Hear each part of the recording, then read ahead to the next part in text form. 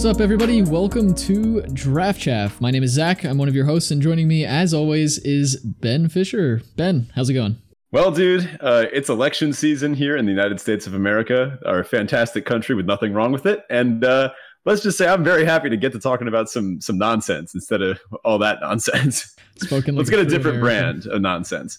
Well, this is episode number 20, everybody. And before we get into our main topic here, we got to plug the sponsor. MTG Arena Zone is your top destination for all Magic the Gathering arena articles, decks, news, and more.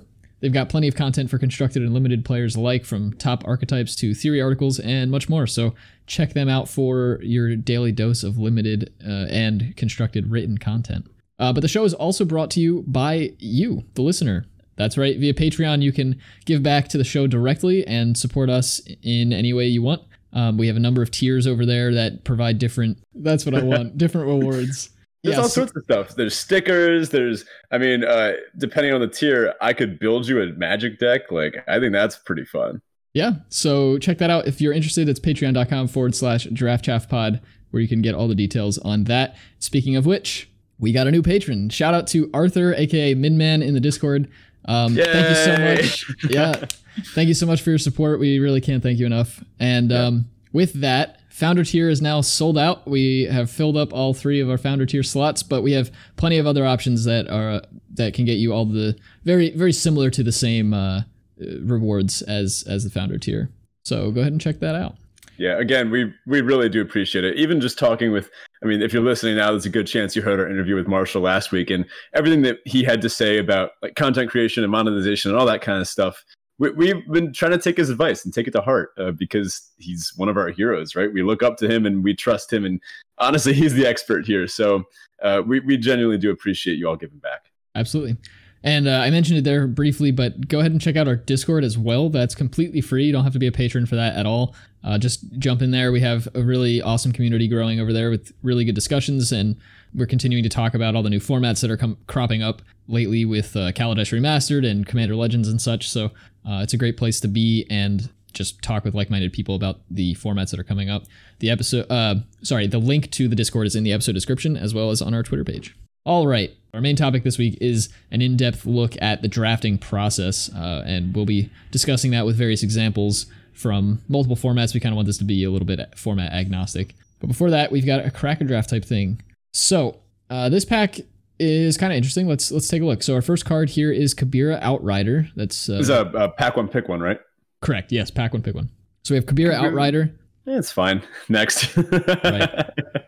Next up, we have Vanquish the Weak. This is an interesting removal spell. Certainly not Deadly Alliance or Feed the Swarm level of powerful, but yeah, it's serviceable. No, it's my pick here out of the 2 of them. Yeah, definitely.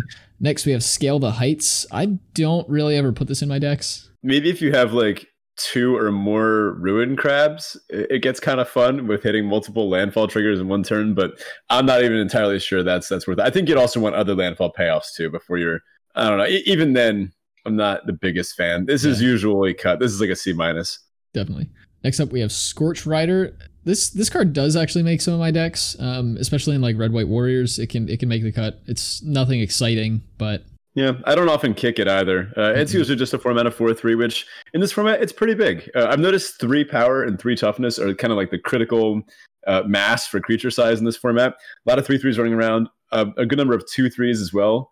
And not too many 3/4s. So usually if your creature is a 3/3, it can attack, it can block, and do whatever you want it to. So 4/3 is definitely going to be able to get through, but sometimes it'll trade down. Yeah. I'm still on Vanquish here, though, by the way. Same here, yeah.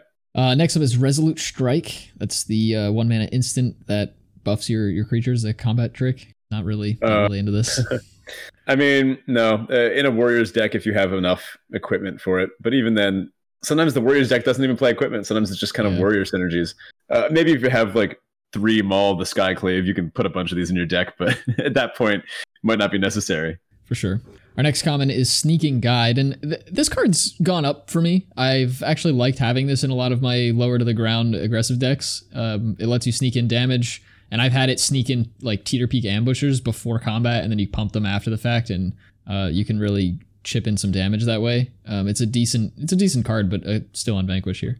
Yeah, I like it. I like having one of them whenever I have a Relic Robber in my deck, because that's a nice little combo there. definitely. Our next common is Canopy Baloth. Yeah, it's fine. It's up there in the best green commons. Mm-hmm. Now this 4/3 is one that doesn't often trade down because it doesn't stay as a 4/3 very, very long. Now this one's good, although honestly, pretty close to Vanquish the Week. I do like Canopy Baloth. I don't know if I'd take it over Vanquish, but this is not the strongest pack. This is a pretty mediocre pack. Let's see what else we can get. Yeah, I think as far as the Vanquish Canopy Baloth sort of dilemma there, I'd be on Vanquish mostly because I prefer to be in black than green in this format. Like green is generally one of the worst colors I want to be in. So next up is Scavenge Blade. Not really interested in that. We have Strength of Solidarity. Haven't cast it. Nope. A Tazim Royal Mage, which is a great card in the kicker deck. I'm certainly interested in taking this. I don't think I'm excited about it being a first pick. I'd rather just pick up the removal and hope to like. We haven't seen other black cards either. I mean, this is the first blue card we've seen, but I don't know. I think I'd be on Vanquish over the Royal Mage because they tend to go around the table quite frequently. Yeah, I don't know. I think it might be better than Vanquish. I'd probably take it here. It's probably my pick. Let's see if our uncommons can beat it out. Sure. Next up, we have Cinderclasm as our first uncommon. It's a good card, but you really need to strictly build your deck to make it work. But it can be a huge blowout. Oh, yeah. Sometimes in blue-red kicker, you can do some gross stuff with Risen Riptides in this. I actually ran it in a white-red Warriors deck recently, and really? I basically just drafted all the X3s, and I had a few X1s, but then or X2s or whatever, and then I had two Jerboas, the Canyon Jerboas.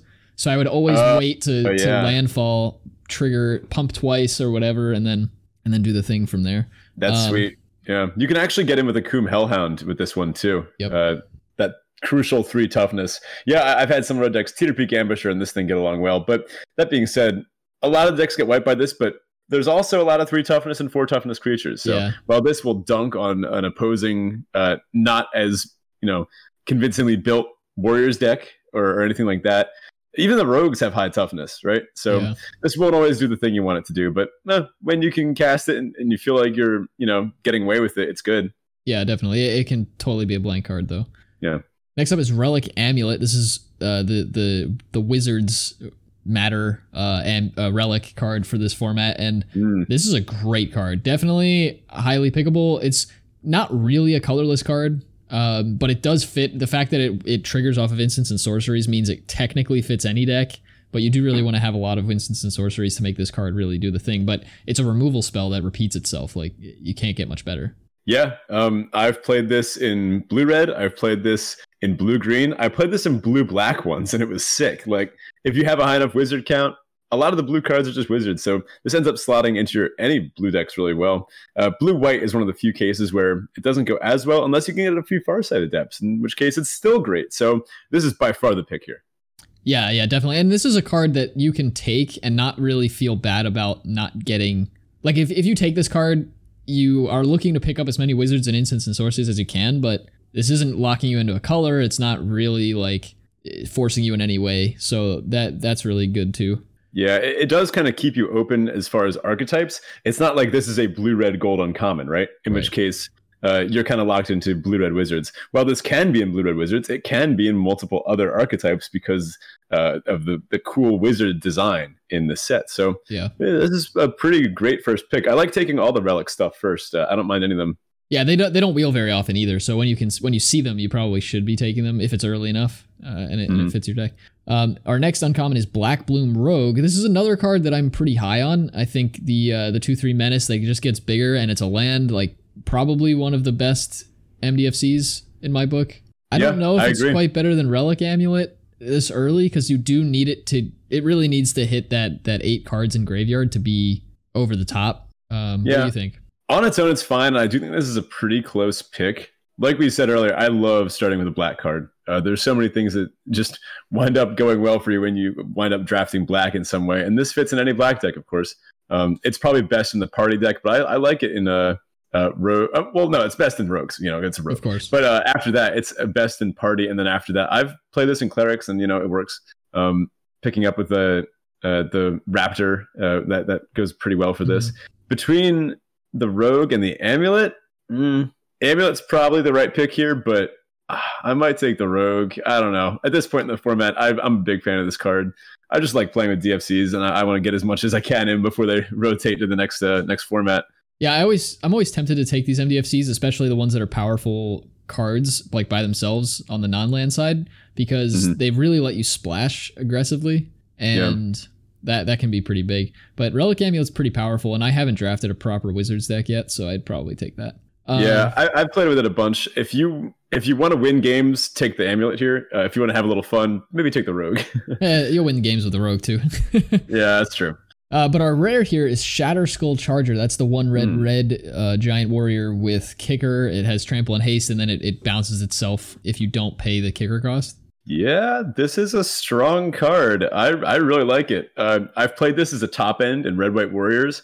That's right, top end at 3 or occasionally 5, which that deck is very capable of. And it's good. It's huge. It has haste. It has trample. What more could you ask? And then occasionally, I do think of this more of as a 5-drop with the occasional upside of I drew all my 2s and 4s and I need something to do on turn 3 to spend all my mana effectively, in which case this works. In that way, it's kind of like a ball lightning effect, which for those that don't know, it's a 3 mana, like a 6/1 or something like that with trample and haste, and you sacrifice it at the end step. So people don't usually block it because it's just going to go away anyway, right? But then in this case, they're actually kind of incentivized to block it. So if you do end up just playing it and they have to trade off or like double block or something like that, or spend a removal spell, then you don't even have to worry about the bouncing to your hand thing. That can be an upside in some ways instead of a downside. Yeah, really cool design there because it lets you get your kicker back from, you can play it on 3 and then get it back and kick it on 5. Like, it's just really cool design. Yeah, I like it. I think it would be my pick here. Although I wouldn't, it is actually fairly close with Relic Amulet. I wouldn't fault anyone for taking the Amulet, but like I said, at this point in the format, I'm ready to have a little fun. I'm taking the Charger here. Yeah, I think I'm with you in general. I don't know. I might take the Amulet just to stay open. And Shatterskull Charger, if you're gonna play it, you're gonna have to be in red. It's not really a splashable card. Yeah, that's true. Like I mean, still, like I said, I'd probably waffle on it for a little while. This is what would happen if I was drafting. I would open this pack, I'd look at it, and I'd go, wow, Relic Amulet is probably the right pick over the Rogue, but I'm going to take the Charger because it's nonsense time. Yeah, I mean, it's a great rare. Don't get me wrong. Mm-hmm. Well, that brings us to our Teferi Tibalt this week. For those who are maybe new to the show, if you haven't heard this before, essentially this is the section of the show where Ben and I kind of talk about something that went well this week, something that went poorly this week, and we just get to chat a little bit about our weeks. So, Ben, why don't you kick us off? Sure thing. So my Tibalt, my low point, like I mentioned, it's election season, dude, and it is. I don't know. It's a bunch of stress for everyone that's been thinking about it, right? Without diving too deep into the nuances of American politics, there's a lot of messy stuff going on right now. A lot of racism, a lot of bigotry, a lot of generally not good things happening. And seeing a lot of that gain massive support is tough to watch. So that has really had me down this week. And of course, the stress of, I mean, maybe by the time this episode comes out, we'll know who's won this election. Those of you in other countries, I mean, whatever. This doesn't, you don't have to care about this one that much. Although I guess it will impact world politics in some way, shape, or form. But honestly, it's just a drain. Like I woke up this morning and I immediately pulled up Twitter to see if there are any updates. And then I just kind of stared at it for 20 minutes like, oh man, like this is, Of course, I mean, even coming from a place of pretty high privilege, like I know a lot of my friends and family that'll be impacted in this in some way, shape, or form. But there's a lot of people out there that'll be impacted in even worse ways. And that also is a bit of a bummer, right? So that's been a big Tibalt for me this week. But my Teferi was I won Teacher of the Month. So that was wow, kind of fun. That's awesome. Congrats. Thanks. Yeah. It was a bit of a surprise. I've been doing some work in my school, volunteering for clubs and things like that, getting involved in the robotics team, which is very cool. Like championship level. Like they're really good. In fact, most of them are better at that kind of thing than I am than they're high schoolers. So besides that, I've just been kind of getting involved and I guess I will say it's really nice to have all the hard work validated. You know, it's nice to know that I'm not just dumping time into a void or something that people are responding to it. So it was nice. I got a $10 Dunkin' gift card. So sweet. Yeah. What more could I ask for, right? That's awesome. Congrats. Thanks. How about you? Yeah. So for me, My Teferi is that I'm still riding the high that was having Marshall Sutcliffe on this show last week. Dude, it's insane. I still kind of can't get over it. And like, both of us jumped into his stream the other day and he like recognized us instantly. It was just so my cool. God. It was awesome. Yeah, really, really awesome. And it was great to chat with him last week. My Tybalt, unfortunately this week as well, despite that awesome stuff happening last week, I've been riding like some really, really awful anxiety. And I'm not an anxious person. Like I rarely worry about anything. Most of the time, like bad things will happen. I'm just like, yeah, that happens. But I've had some really bad anxiety. Pretty much every morning since Saturday, I've woken up with like the heart racing, like panic-inducing kind of anxiety. Yeah, the physical anxiety. I was gonna say is like the physical or the mental, because those sometimes they have different effects. Yeah, it's generally been kind of a hybrid. I definitely get the physical aspects of it, but then I'm also one who likes to like I fixate on things in my head, so I'll fixate on the fact that I'm feeling it physically, and then that will spiral my mind. Got a nice little downward spiral in there. Yeah. So I'm not really sure what to do about this. It might be a result of my thyroid. I have a thyroid condition that changes, it fluctuates, and that can cause that. So it's possible that's what it is. I got blood work 2 weeks ago now, or a week and a half ago. And I just need to meet my doctor about the results on that. So maybe that's it. And I just need my medication fixed, then I'll be good. But yeah, it's come at a bad time because, as you mentioned, it's election season. So hopefully that gets resolved quickly. It's not fun to have to deal with that. Sorry to hear it. Yeah, thanks. But hey, maybe we can follow Marshall's lead and go get some draft chaff therapy together. Yeah, I like it. That sounds like a great idea. Therapy chaff. Yeah. Well, once we're done here, I'm gonna get some Chinese food, go watch a show with my wife, and just chill. So hopefully that'll be a good way to calm down. Sounds like a plan. And what else is better to talk about to kind of de-stress than some listener questions of the week, huh? Absolutely. So, cut that. That we can cut. Yeah. So this week, Jaren asks, I often hear people in set reviews say, that's a good body for X mana, or that body's a bit behind what you'd expect for the cost, but the ability makes up for it. How do you evaluate stats to costs when drafting, particularly when taking keywords into account as well? This is a really deep question, and it really boils down to card evaluation at its core. Ben and I were talking before we started recording today that we're hoping to do a whole episode on card evaluation sometime in the relatively near future.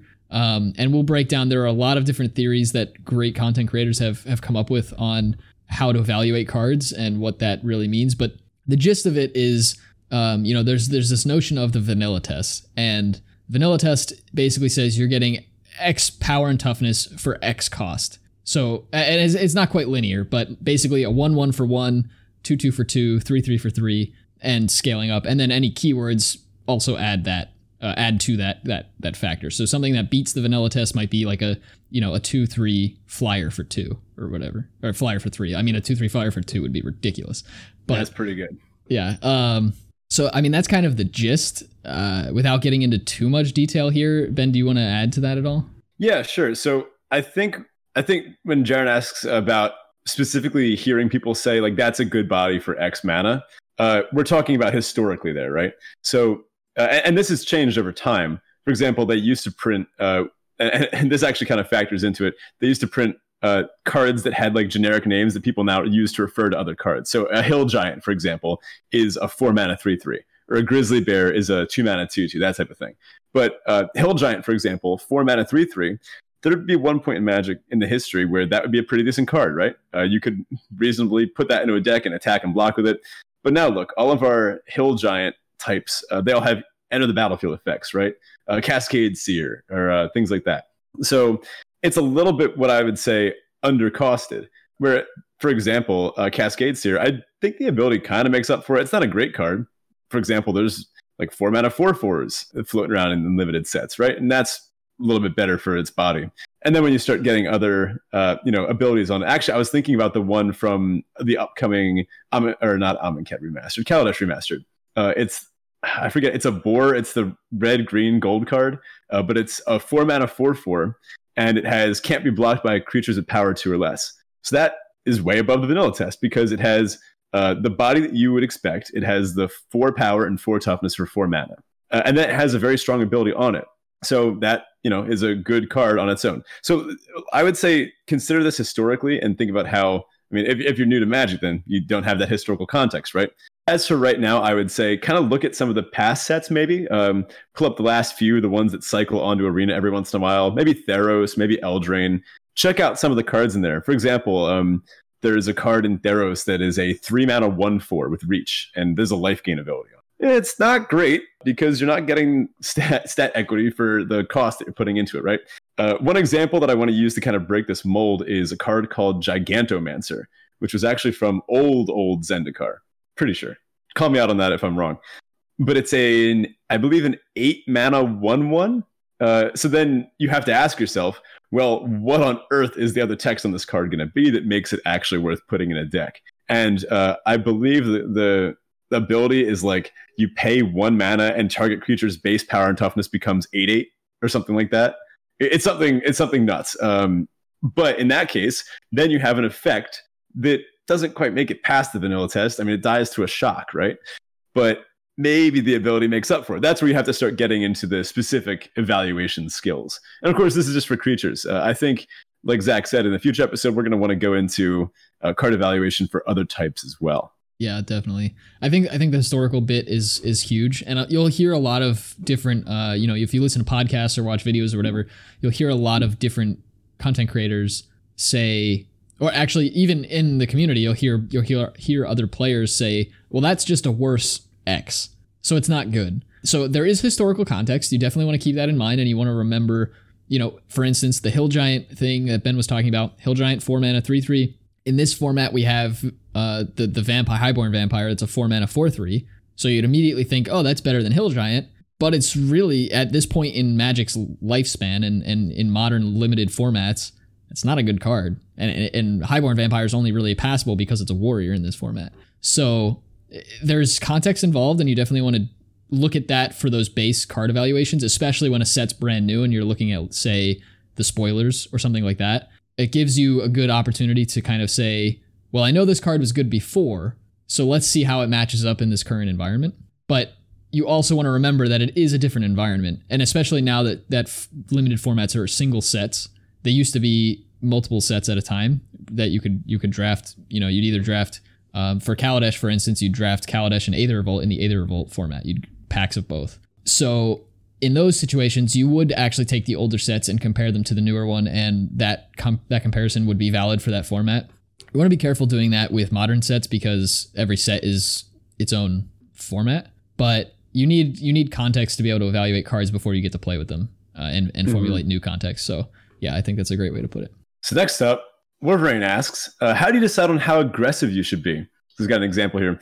I drafted Roost of Drakes in a recent draft. I actually ended up with 2 of them and plenty of kicker cards. Off to a pretty great start, right?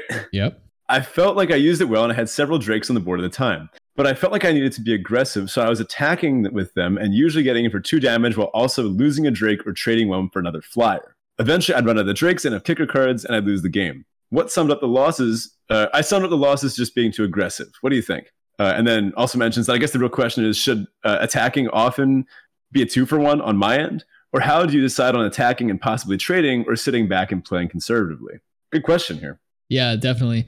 I think in general, I mean, of course, 2-for-1ing is bad. You don't want to 2-for-1 yourself because your opponent's getting card advantage. Tokens generally are looked at as less than a card. They're not quite a full card's worth of resources. Mm-hmm. But a 2/2 flyer is a real card. That's not nothing.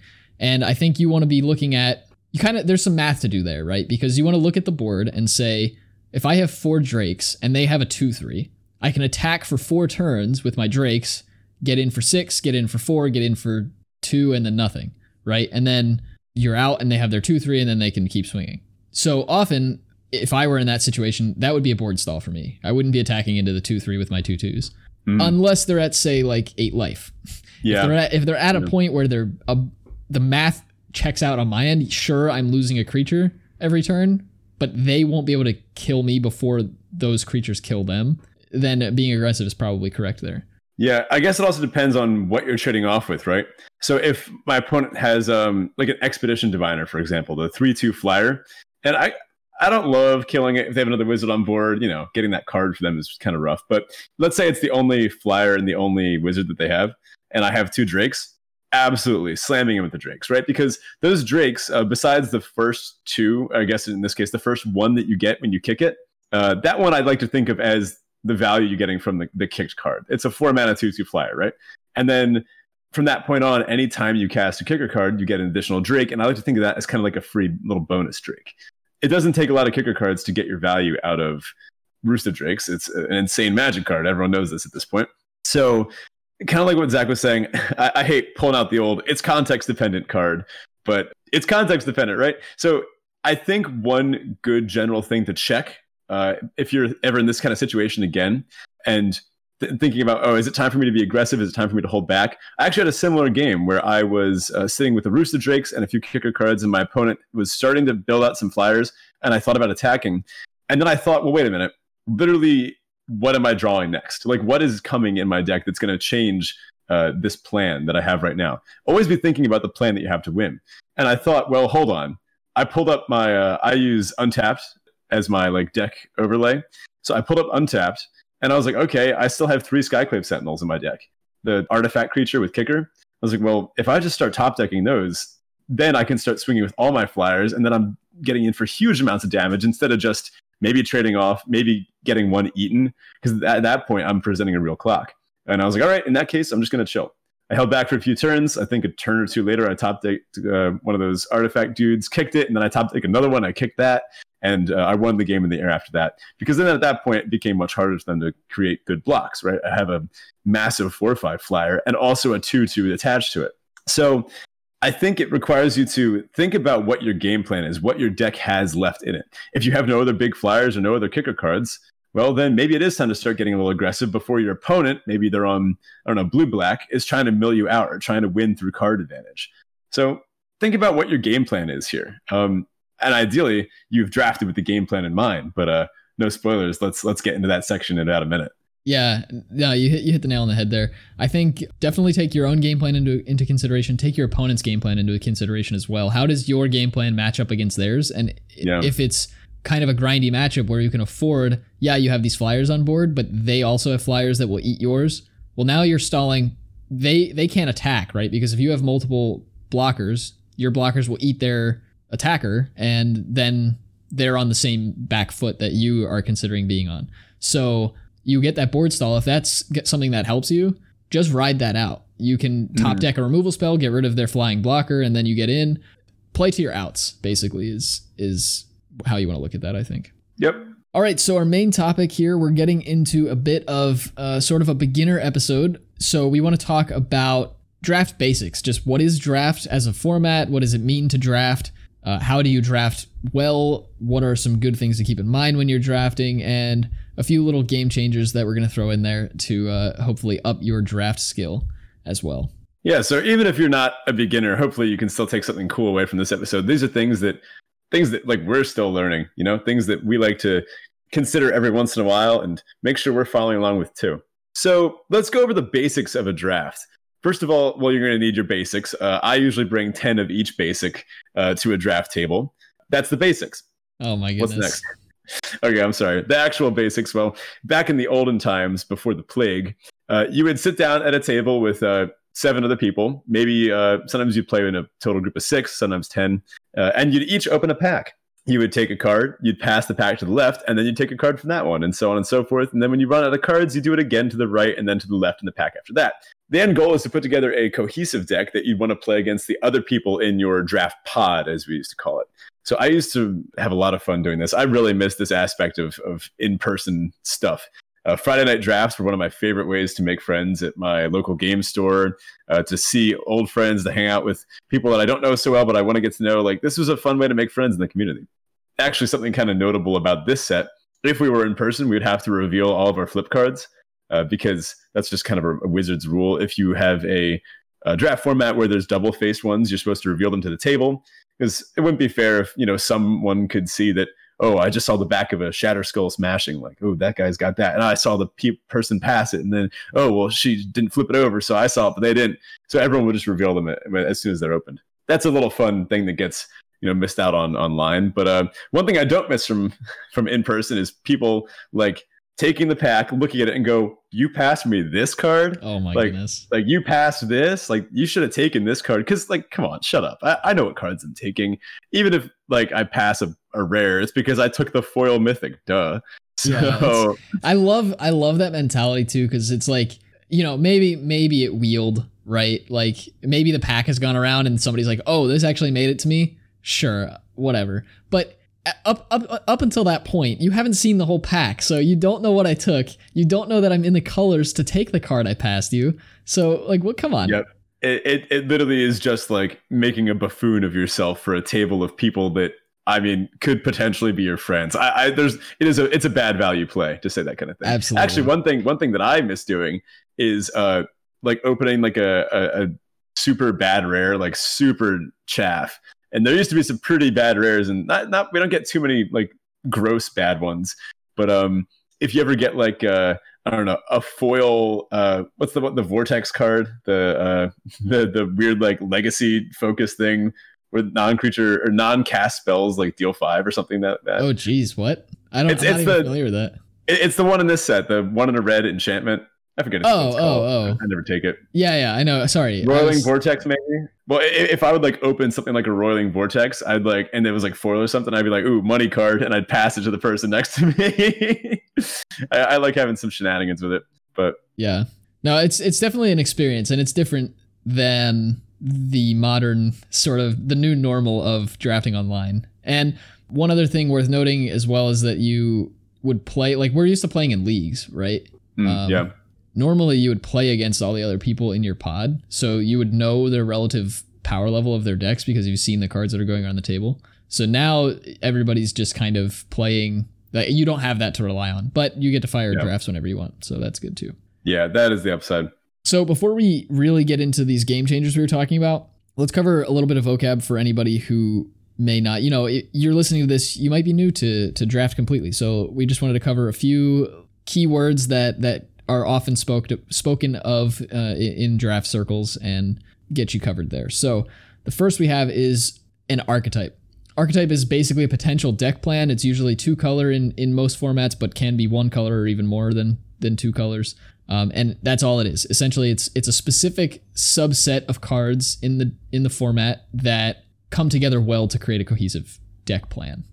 Next is a signal. A signal is when you get past a really strong card. And basically seeing a really strong card past you is a signal that that color or archetype is open. If it's pack 1 or early pack 2, you want to go in on that because that tells you nobody's valuing this card, which means they're not going to value cards that make this card work. And that helps you find your lane. And lane is the next keyword we want to talk about here. And a lane is when you're clearly in open colors, you're getting past cards that are good for those colors or that archetype. That's your lane. You're in the section of the draft or the seat at the table where this is the deck you should be drafting. Mm-hmm. So those that happen to also catch Marshall Sutcliffe's stream will know that he was really in his lane. He got probably the best black-white clerics deck I've ever seen, which is probably the best like deck in the format. So it was probably the best ZNR deck I've ever seen. Go look at his bot of that. But he was so far in his lane that even when he disconnected, the bots auto-picked a bomb rare for him. I highly recommend going and watching it over. Keep an eye out for us. We actually get a little shout out in there too. So anyway, let's get into some of our main topics here, our game changers that we want to have you focus on. First of all, I just really want to shout out Drafting the Hard Way by Ben Stark. If you want to master draft and this portion of it, like the physical passing of cards, you're doing yourself a disservice if you have not read Drafting the Hard Way. I reread it every once in a while. It's just that good. Yeah, I always go back to it. It's a great article, and it really opened my eyes and helped me with quite a few game changers in the past as well. Mm-hmm. So first up, draft the deck with a plan. So essentially don't just take a pile of cards, right? You want to have a plan for how we're going to win. So this means analyzing cards as you see them and in context rather than in a vacuum. So for example, if you just take the best card by some arbitrary ranking system, for example, some overlays will put on like LSV's rankings or different rankings from different people or accumulated rankings, that kind of thing. If you just follow and take the best card in every pack, you'll wind up with a decent deck, but it won't be very good against some of the synergy decks in the format. So maybe in certain core sets, I don't know, some of the older ones, sometimes you can get away with just taking the best card in every pack. But even in M21 and M20, the more recent ones, you can't get away with that anymore. You have to look for synergy. You have to look for your lane, as you said. Definitely. There are a lot of conversations around having a ranking system or a card evaluating cards and then having some sort of, grade and having a whole list of every card in the set with grades on them and following that. And that's great. And they work. And especially when you're new to a format, that's a great way to understand which cards you should be looking out for when they're past you, when you open them, all those things. But the biggest thing that Ben mentioned as part of that little blurb he gave is that the context matters. And that's kind of been our motto this whole the whole draft chat, like all of draft chat. We say it almost every episode, context matters. And the same is true for those ranking systems or those card evaluations. The context of each individual draft. You took one card from pack one, pack one, pick one, pack one, pick two. You took another card, pack one, pick three. You'll see an A plus, or maybe not A plus, it might be too high, but like a B, let's say a B minus for some other deck. But you also see a C plus that would make your deck much stronger. Well, that C plus is actually going to probably be higher than that B minus because it fits your deck very well. Yeah. So it's also important to be able to analyze the cards based on the ones that you have, kind of like this. So an example of this might be getting, like Zach said, a pick 3 Maddening Cacophony when your first 2 picks were Hedron Crabs, right? In most decks, in most blue decks, you wouldn't really want to put Maddening Cacophony in. It's the rare that mills 8 cards, or if you kick it, mills half the deck. You can't just put that in any blue deck, especially one that's like maybe blue-green without a Hedron Crab. They don't want that. They want to be ramping and kicking. But if your first 2 picks were both Hedron Crabs, well, then all of a sudden you have a plan and you have to draft around it. So then you want to also look for like Mind Drains or things like that if you want to move into black, or Zulaport Duelist if you want to stay blue and then figure out where you're going to go from there. Now, stick to this plan, but don't be afraid to deviate if it starts to dry up, right? If you took that Hedron Crab, then Cacophony, and then you didn't see another blue card in the next 2 packs, you got to go, whoa, wait a minute. Something's up here. Maybe I got a false signal. Maybe the person directly to my right ended up moving into blue, but they just weren't on the mill plan, right? Maybe they're actually playing like a blue-red Wizards deck, and they actually just weren't interested in these cards. Now I need to suddenly pivot and figure out what my new plan is going to be. One example of this that I wanted to throw out here is for drafting a deck with a plan. And then, of course, you have to actually execute the plan, right? Don't attack with your Hedron Crabs. One example of this is red-green decks in most formats. Something kind of common in a lot of formats is to have a red-green deck that can get there on the ground. It's got big creatures, but then maybe the opponent's rogues deck starts to take over. They have a bunch of big toughness blockers or death touchers or things that make it a little tough to get in for that last little bit of damage. I found using the wings, Kite Sail in this set. Usually a format has like an artifact that gives flying. I just call it the wings, whatever the wings are for the set. Sometimes you can put in a single copy of wings in the red-green deck if it doesn't have a lot of late-game power or punch, like a last way to get through for the extra damage. So then, if you're drafting and you have a bunch of red-green cards, maybe if you are, pretty good on 2 drops, pretty good on 3 and 4 drops, and you're like, well, wait a minute, how am I going to win against, a board stall if I go against the mirror match, for example? Well, if it's pack 3, you're like, well, wait a minute, I have the chance to pick up some wings or another 2 drop that might not even make my deck. Grab the wings. Especially if you're in best of 3 and you're going to have the opportunity to sideboard. Yeah, and that's a great bonus of drafting online as well. And I guess in casual circles, like drafting in person allows you to do this too. But you get to look at your deck the whole time you're building, or the whole time you're drafting rather. So you can kind of build a deck as you go, and that helps you shore up your weaknesses much easier by the time you hit pack 3, because you can look at the deck while you're waiting for pack 3 or the whole time you're drafting pack 2, and look at it and really think, what weaknesses does this deck have? What is the plan? And what plans beat my plan? And then you can use pack 3 to pick up the cards that will shore up those weaknesses for you. Mm-hmm. So that kind of segues into finding your lane, right? You want to draft a deck with a plan, but once you start to see a plan coming together, and generally you'll kind of see your lane before you get your plan together, and they kind of come hand in hand, but you want to find your lane overall. And that is, as we said, figuring out which colors are open and which colors other players are willing to pass to you in either direction, left or right.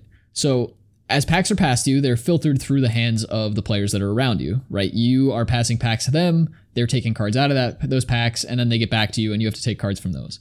your job as a drafter is to figure out which cards are missing from those packs that are getting past you so that you can determine which card you should be taking in every pack.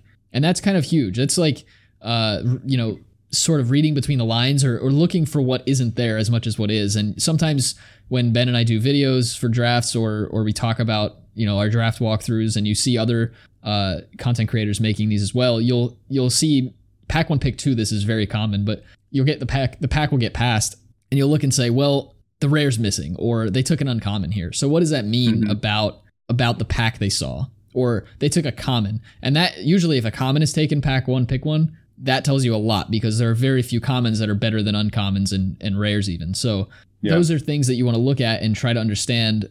Okay, if they took a common and the only common that's better than every like uncommon and rare is Into the Roil or whatever, well then they must have taken Royal Eruption. Royal Eruption, any whatever the card happens to be. Whatever royal card you choose. Yeah, they must have picked a blue card. And then you can keep an eye on that. Well, I'm not seeing blue cards now. So they must be in blue. I shouldn't try to be in blue.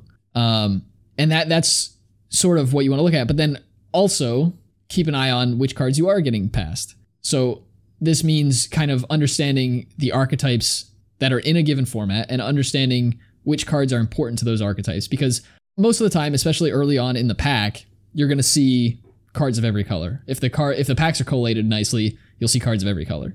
And that doesn't always mean that those colors are open. So you need to understand which cards are important to which archetypes, and then use that understanding to formulate an opinion on, well, nobody's drafting this deck. If I see a Cleric of Lifespawn come my way, pick 2, pack 7, nobody's drafting that deck, and I should be drafting it because it's pretty open. And you don't really know those things without playing the format to some degree and also knowing the cards in the format and what cards are linchpins for what archetypes. Yeah, it's almost, this is a whole logic sub-game, right? You have to know an approximate value of everything else in the set. So that when, like you mentioned, you get past 3 uncommons and a rare, you got to say, wait a minute, commons missing. What commons are better than, I don't know, these 3 specific uncommons and whatever rare that got past you? And there are a lot of decent rares in this set, a lot of like Bs and B pluses and As. So oftentimes if you see a missing common in this format specifically, it's going to be an Into the Roil or a Royal Eruption. I don't think there's any of the commons I would take over most of the uncommons or rares. But being able to analyze that effectively will help you figure out what they're in. And similar, this actually almost has the same mentality to bluffing. If you want to go back and listen to our bluffing bit about how it's important to bluff the same card over and over again, it's important to keep in your head what do we think they are, to keep that mental hypothesis of what's going on to our right. Virtually, I guess. They could be any direction from you, relatively speaking. But to keep that idea in your head of what we think they're in, don't look and see that they passed no good blue cards and then think that they are in blue, and then see that they passed no good green cards and think that they're in green. Keep these in mind. Think of them as data points and kind of have this working model in your head of what they could be in based on what you've seen. Absolutely. And this is another reason why a lot of people will spout about being open, staying open. What does staying open really mean? And that the whole notion of staying open is that you're as uncommitted as possible for as long as possible, right? You want to make sure that you are picking up cards that will fit into as many archetypes as you can early on in the draft. So that way, when you open a bomb rare in pack 2, or you open a bomb rare in pack 3, or you're past a bomb in pack 2, or whatever it happens to be, you are flexible enough to say, I can take that card and that card's going to make my deck better. Mm-hmm. Yep. So Ben, you have an example here of a good way, like a finding your lane sort of example. Yeah, that's true. So one time during a draft, I kind of waffled back and forth, which is waffling, a little extra vocab word for you, a little bonus vocab, is what happens when you don't pick a lane and you wind up kind of split between multiple.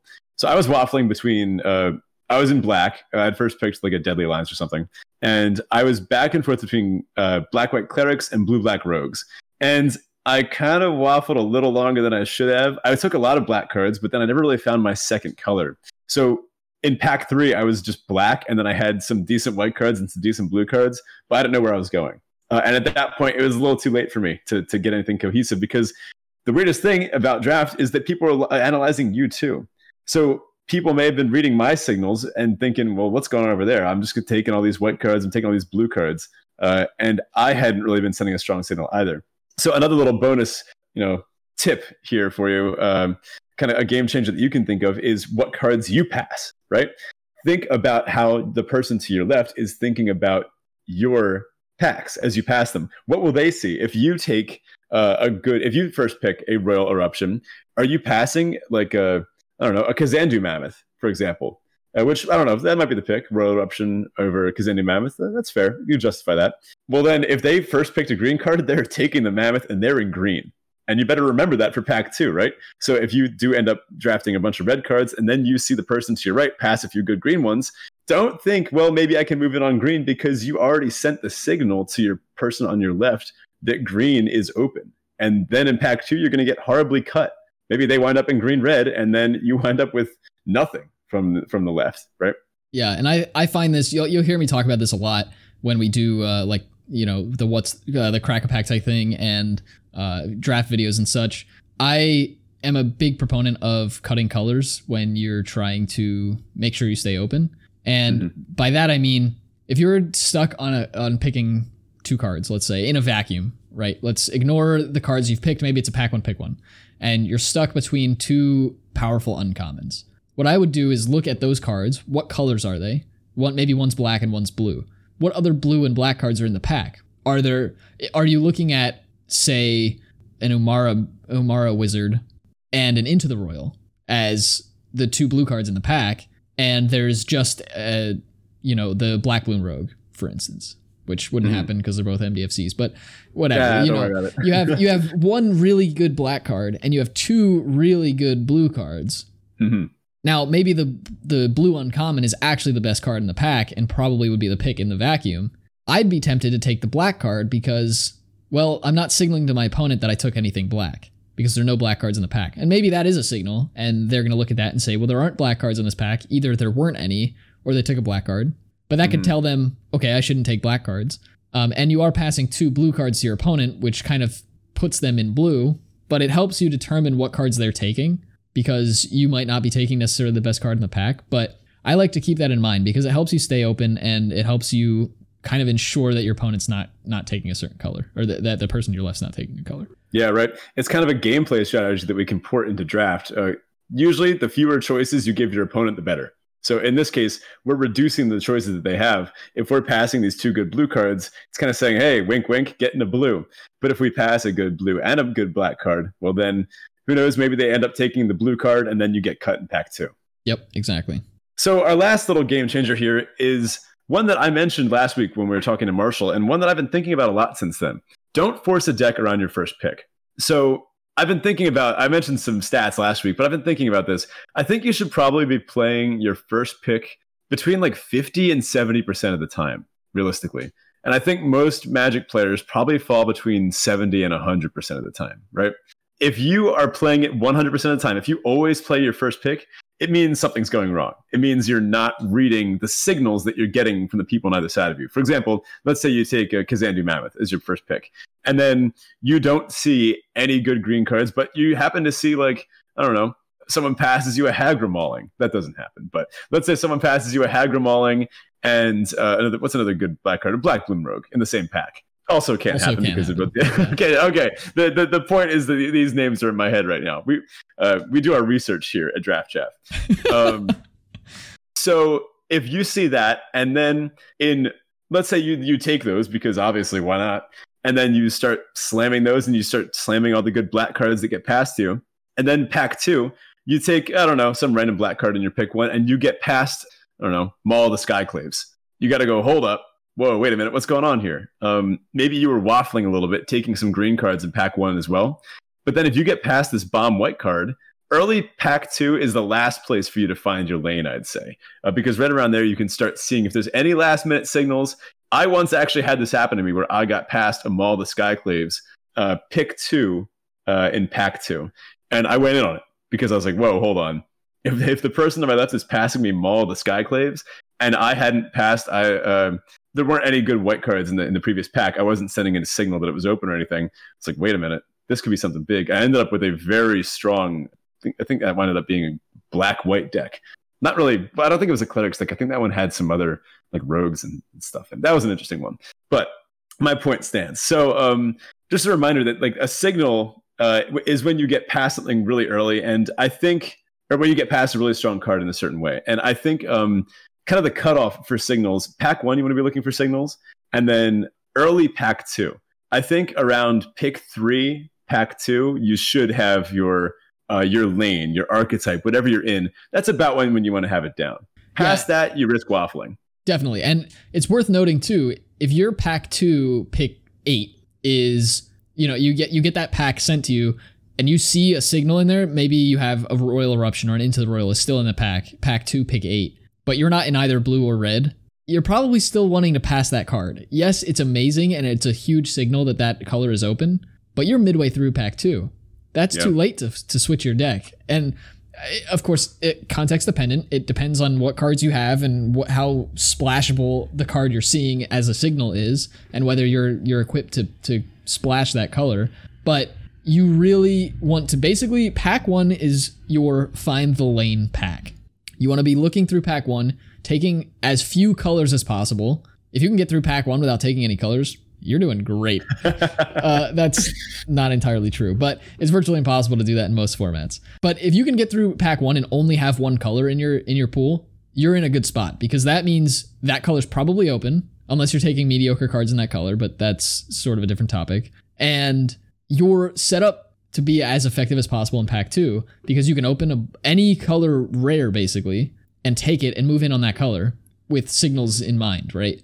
So that's huge. Pack 1, find your lane. Pack 2, build up that lane, bolster the lane with a second color, and then pack 3 is fill in any random holds that you might still have. So what you're telling me is that I should take 20 Cliffhaven Kite Sails and 20 Swamps and put them in a deck? Yeah. So I stay very open in my colors. Yeah, you do that, Ben. You do that. Let me know how that goes. Yeah, I will. I plan on it. So this also kind of goes hand in hand with avoiding like the favorite archetype trap. You never want to sit down at the table and say, I'm going to draft this thing, unless you're drafting for fun, in which case knock yourself out. But if you're drafting to win games, as most of you are, read the draft table, read the signals, pick up on things. And Zach, you actually have an example here about that's something you do with that. Yeah, I do. Yeah. So I am a player who tends to have very favorite archetypes. I like a specific playstyle, and I'm poor at the playstyles I don't like. I don't play as well with those playstyles. In this format, Clerics is my favorite deck by far. Not just because it's the best deck, and I don't think it's really a stretch to say that it's the best deck, hands down, but it is just the most fun deck, and it has the most fun combos and combination of other cards in the archetype. So it is the most fun for me.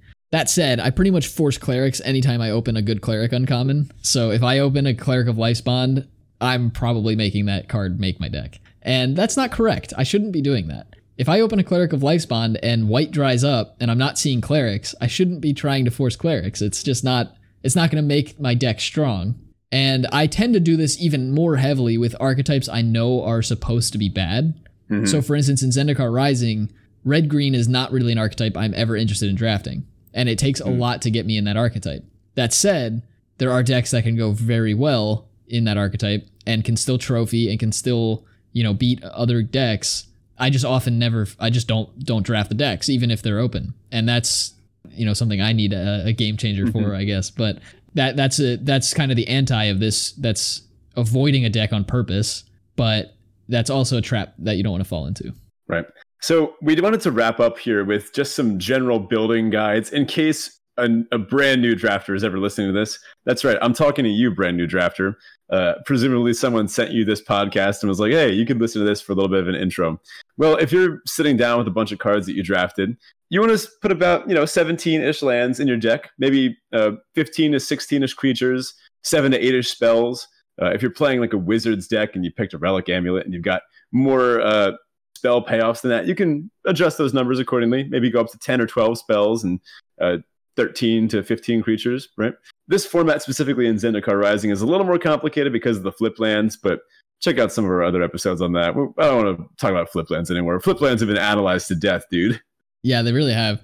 Yeah, that's kind of the gist of it. When you have your lane, you have the plan that your deck is trying to act on, and you are at the end of your draft. A lot of players want to know, what is my deck actually supposed to look like? I have all these cards, but what do I do with them?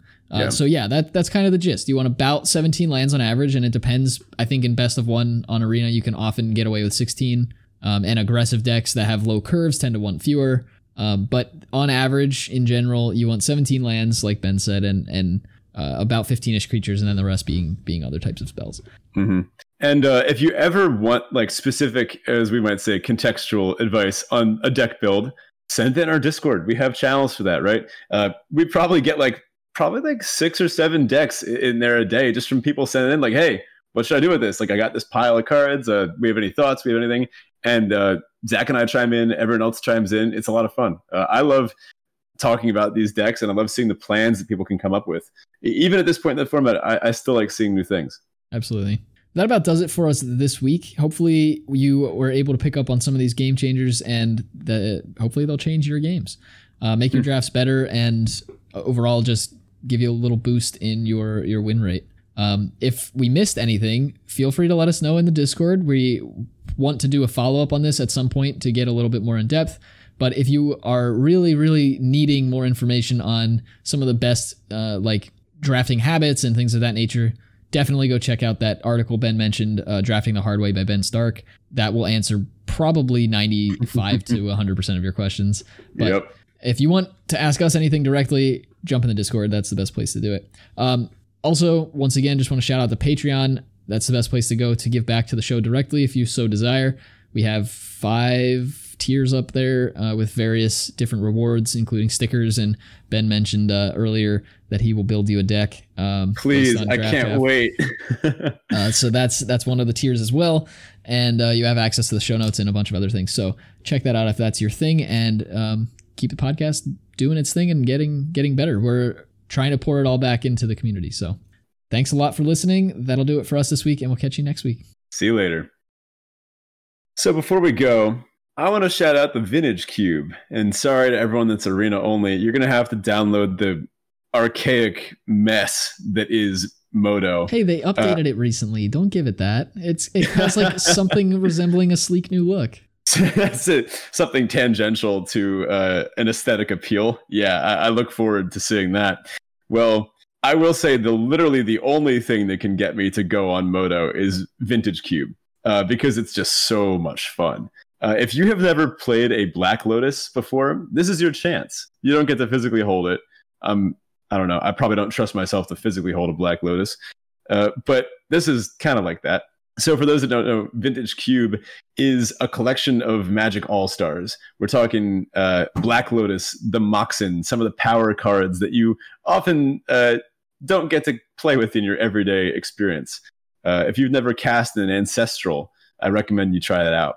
But I wanted to highlight this by sharing one of my favorite experiences from Vintage Cube. So there's a bunch of different archetypes in this format. My personal favorite is Green Ramp. I love just getting every single elf that I can grab and then ramping into something stupid and big, or like Natural Order or something for Progenitus or some nonsense. The old elf ball. Yeah, just some good elf ball stuff, and then maybe some Garrux in there to smooth things out. Actually, I saw that they added all the mythic flip lands from Zendikar Rising, so that'll be a cool addition, I think. My favorite experience in Vintage Cube, though, was when my opponent was playing Reanimator. So turn 1, they play a Swamp.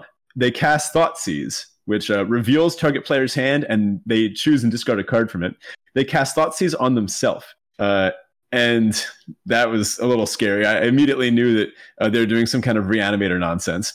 They put, it's the Archon. What's that thing called? It's the 5 mana 5/5, or no, 7 mana 5/5 flying. And when it ETBs, destroy a permanent. And when it leaves, destroy a permanent. I can't remember the name, but I know the card you're talking about. Yeah, it's a Reanimator payoff. Anyway, they used Thoughtseize to discard it from their own hand. But of course, that revealed their hand to me. So I got to see that they were playing Exhume, which is a 1 and a black sorcery. Each player puts a creature from their graveyard onto the battlefield, which, pretty good. The joke is that you do it on turn 2 before your opponent has a creature in the graveyard, and you just win the game. So they're about to get like a turn 2 huge flyer and blow up one of my things. Possibly a land, maybe one of my Moxes, whatever they could hit. So me, having a brain the size of a galaxy, I decided to just. Does that fit in your head there? It's is your head big enough for that one? So I decided to draw my card. This is my first turn. I drew my card, looked at my hand, and I was playing a green ramp deck, and I had a Mirror Battle Sphere, which is like an 8 mana, like 5/7. When it ETBs, you make 1,000,000 tokens, and then they can all tap and help it attack. So I decided to just not play a card. I had 8 cards in my hand. I passed the turn. I went to discard, and I discarded Mirror Battle Ball. My opponent paused for a second, realized what I was doing. They played the second land and passed. Because even though they would have been able to cast Exhume, reanimate it, get that flyer, then I have an army of 1/1 tokens. It's actually winds up being better for me because I had removal spells in hand. I could take care of a single flyer, right? They just decided not to. And after that, I just kept playing a normal game. And I ended up winning in the end because I messed with the game plan. That I absolutely had so much fun coming up with that situation. And that is by far one of the tamest things that I have seen in Vintage Cube. So that's my shout out for it. If you want a fun limited experience, go give it a shot. Yeah. Also, if you want more information on Cube and you're interested in that, check out our Building a Cube 101 episode. We did a brief stint on the beginnings of the Draft Chaff Cube that Ben and I are working with the community to put together. So check that out if you're interested.